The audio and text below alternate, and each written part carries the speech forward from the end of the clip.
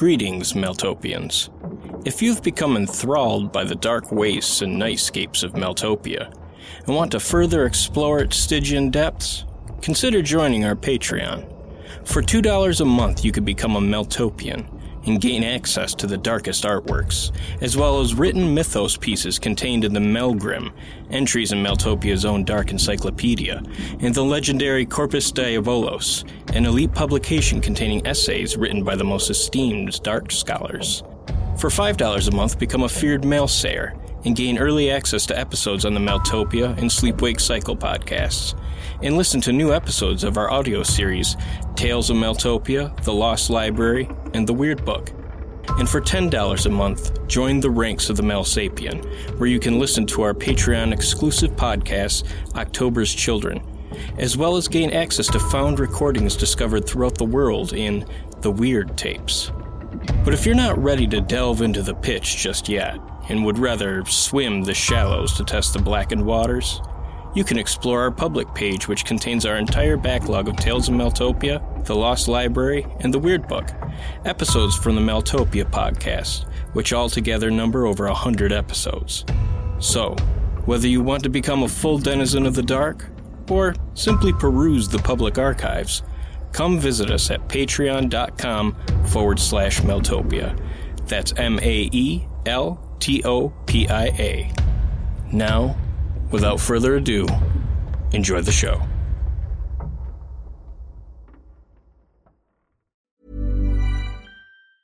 Normally, being a little extra might be a bit much, but not when it comes to healthcare. That's why United Healthcare's Health Protector Guard fixed indemnity insurance plans, underwritten by Golden Rule Insurance Company, supplement your primary plan so you manage out-of-pocket costs. Learn more at UH1.com. Say hello to a new era of mental health care. Cerebral is here to help you achieve your mental wellness goals with professional therapy and medication management support. 100% online.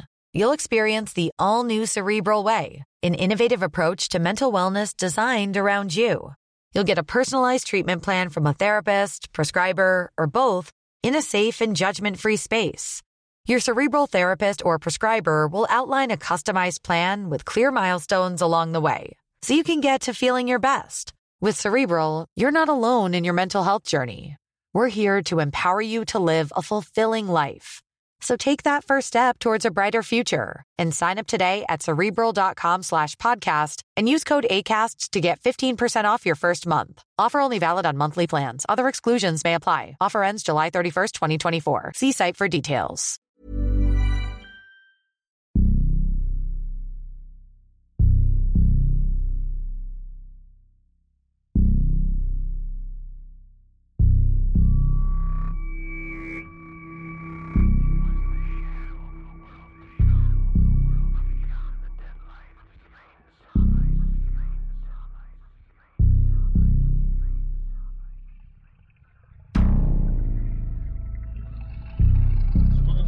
Greenwich was shocked today as police arrived to investigate two grisly murders. Witnesses say the women's feet were sewn together at the bottoms and appears to look like mirror images of each other. Mr. Anselmo is the latest in a long list of murders perpetrated by the infamous serial killer known only as the Family Man. Before he left, the killer told Mr. Mulgrew that he used the bones of his murdered family as killing instruments.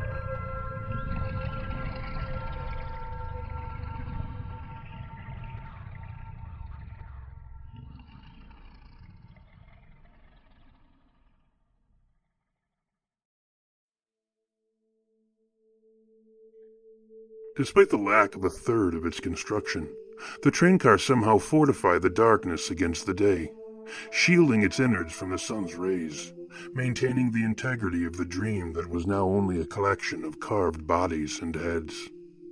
I replaced the mask of the mad mercenary, slipping it gently over his faceless face, a thing that had no meaning beyond the gas mask that obscured it.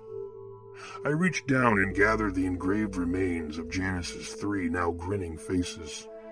I took the heads of the two monstrous killers and hung them from the ceiling, far from the other assortment of dangling and whittled heads. Wolves have no place among the sheep, which is almost certainly true in life and most definitely the case when it comes to the care of their respective corpses. Perhaps Janus would have conceded at least that much, if not the larger analogy concerning killers and wolves. Although, if I am being honest, I'm none too fond of the analogy myself, as no wolf ever possessed the powers of an artist, let alone the vision of a dreamer. As I made my way to a seat within the train, I imagined my blood as the only weight holding me to the earth. As it leaked away, I began to fear that I might drift into the sun, where yellow gods stared out from their infinite boredom, laying their sick, warm sight upon dying and dead worlds that have long since rusted into their orbits. I grasped the armrests of the seat as I descended into it, affording myself an additional anchor to the world. Once I was firmly invested within my new location, I gazed casually around the train. Poor Janus. What has the world lost with your passing, I wondered, looking at its three faces, each one spilling its collection of chaos across the floor. I hoped that whatever was lost from Janus had been conserved within Jack. Of course, my hopes were the same regarding the Mad Merc and myself, but I felt only shame. Nothing of the unique forces that had made a monster out of a common killer for hire. I had hoped to at least learn the means by which one might enter that delightful place he had mentioned, but I was no wiser for having held his head in my hands. I wasn't sure if the blood loss had affected my vision, or whether the previous dream had continued to swell, like some contusion upon the skin of reality itself. But the passenger car in front of me seemed to house some remaining particles of life. As far as I knew, all the previous occupants were now only the wet ornaments of Jack's holiday. I could see dark shapes drifting through the aisles moving away from me, apparently engaging some greater and more distant darkness closer to the front of the train. Having nothing better to do than bleed, I decided to follow them. The second I moved from my seat, I knew I was dreaming. My body fell into a current of invisible movement that pushed me forward. As I glided, I spied a group of strange young women standing on both sides of the aisle in front of me. Every one of them was raven-haired and possessed the latest blue eyes, which appeared like glimmering beads of water that defied gravity by the sheer force of their beauty. The tallest of the group, whose height was only slightly less than my own, spoke to me. Have you any idea who conducts this train? As many times as I've tried to ascertain that fact, I've never learned. Her eyes were rainstorms, and I could hear the water of weeping skies falling across the world of tender young leaves. I almost forgot to respond. I have no idea, but I am sure they're competent. Certainly you have no cause for concern. My words seemed lost to the rain, and I was curious if I had spoken at all. The woman smiled at me, as if I had given precisely the answer she desired, and quickly withdrew behind the shadows of the train. Before I could begin to contemplate what had happened, invisible hands pushed me onward, far away from the women, where I felt compelled to refocus my attention upon the line of wandering shadows. In service to my new obligation, I observed that after each shadow crossed into the next car, the darkness beyond the threshold deepened, gaining the appearance of a massive hole that extended beyond the dream of the train.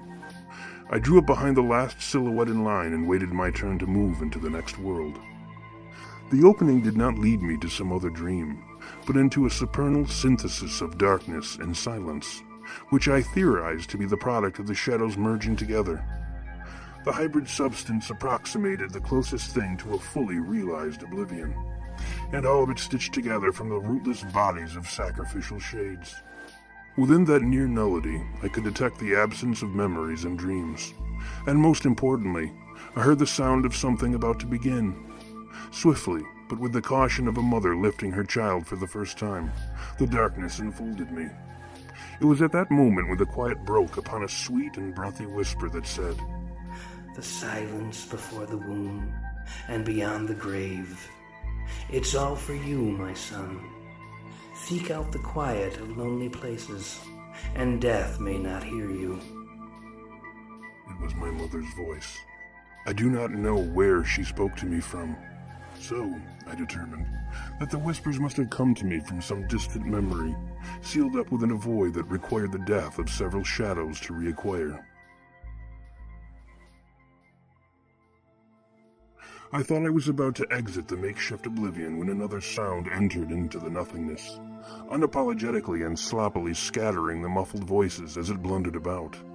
Again, I could feel the burning eyes of my family, throwing fire and trying to force me to ignore some scorned thing that dwelt within sleep. Or was the sound coming from someone else's dream?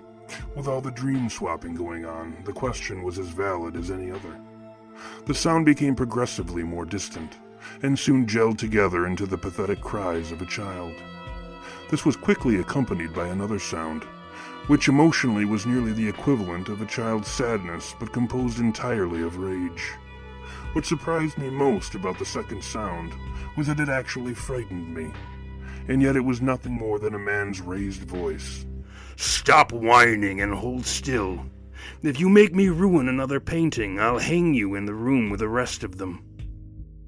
An image tried to follow on the heels of the voice, but it was blocked out by the high-pitched sound of a train whistle. I woke up on the floor of the train. It appeared that I hadn't even managed to make it to one of the seats. The train was in the process of exiting a tunnel, and as it remerged into the light, the shadows were stripped of their plump, inky flesh, leaving behind only the bony silhouettes of solid earthly objects. I rose to my feet. There was no pain and no blood. I opened my coat, looking for what should have been an abundance of ruined tissue. There was nothing, not even a scratch. The day was dying into twilight, the direction of the train bound for the source of all of that wonderful crimson. The failing sun splashed bloody light across my skin, confirming my lack of injury. I walked deeper into the light, certain that once the dusk was more concentrated upon the areas where I had been shot and cleaved, there would be a mark. Yet there was still nothing. As I stared at my woundless body, something stood briefly in front of the red sun, throwing a rectangular darkness into the train. The shadow belonged to a large sign that read, Black River City. The location of Miss Patient's first recorded kill was finally at hand, and I was apparently no worse for the wear of my travels.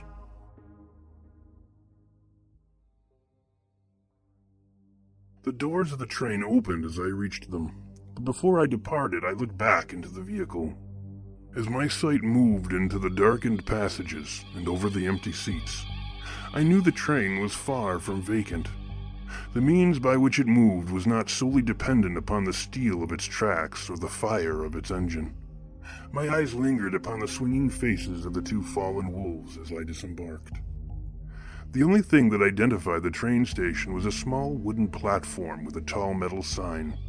The sign displayed the name of my destination, with an arrow pointing in its general direction. As I began walking the thin path that rambled among the high grasses, a strangeness seemed to gather within the twilight-soaked meadow that swayed to a slight breeze. And for the briefest of moments, I mistook it for a whisper. It was the dead world trembling, I thought. It seemed to me the more I played the shepherd's game, the more the world became like a dream. I closed on my destination, my head filled with images of mountains drifting through the air like dandelion seeds, and the dimly glowing oceans being tugged along by the gravity of moons made of foxfire. In retrospect, I should never have left the train.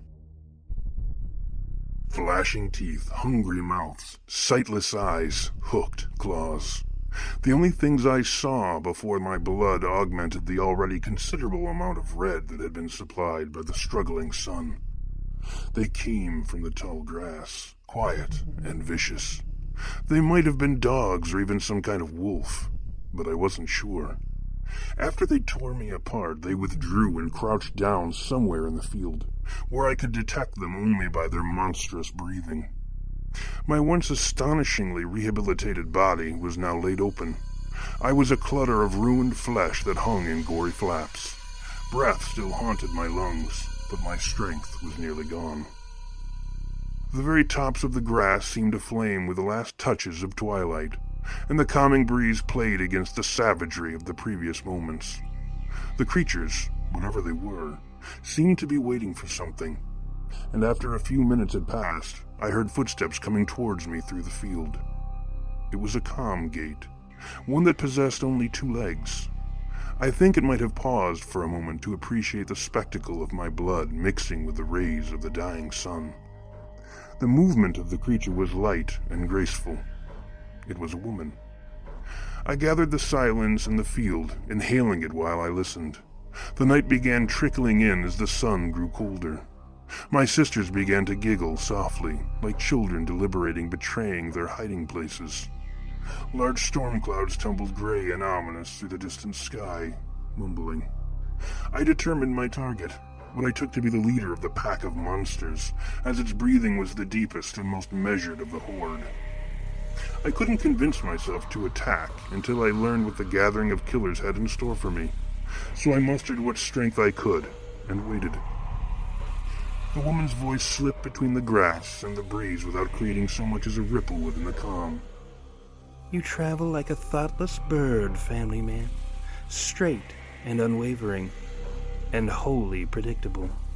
The train is one of the worst ways to access the city. I really didn't think you'd take such an obvious route, but she assured me that you would. I should know by now not to question her. Her voice seemed to come from the grass itself. No figure appeared to which it could be attributed. Did you really believe she wouldn't know you were coming? Where do you think your dreams were going? After everything I've heard about you, you turn out to be nothing more than a simple-minded brute. You lack the cleverness of your art, monster. Well, I'm certain you must have at least learned enough about us from her dreams to know what comes next. Or were you foolish enough to believe that you would have the honor of being devoured by our mother? With a heavy heart, I surprised the massive beast from behind. I had crept beneath the sound of the woman's monologue to get close to it. Its strength was fierce and feral as it tried to struggle free of my grip, but my strength was greater.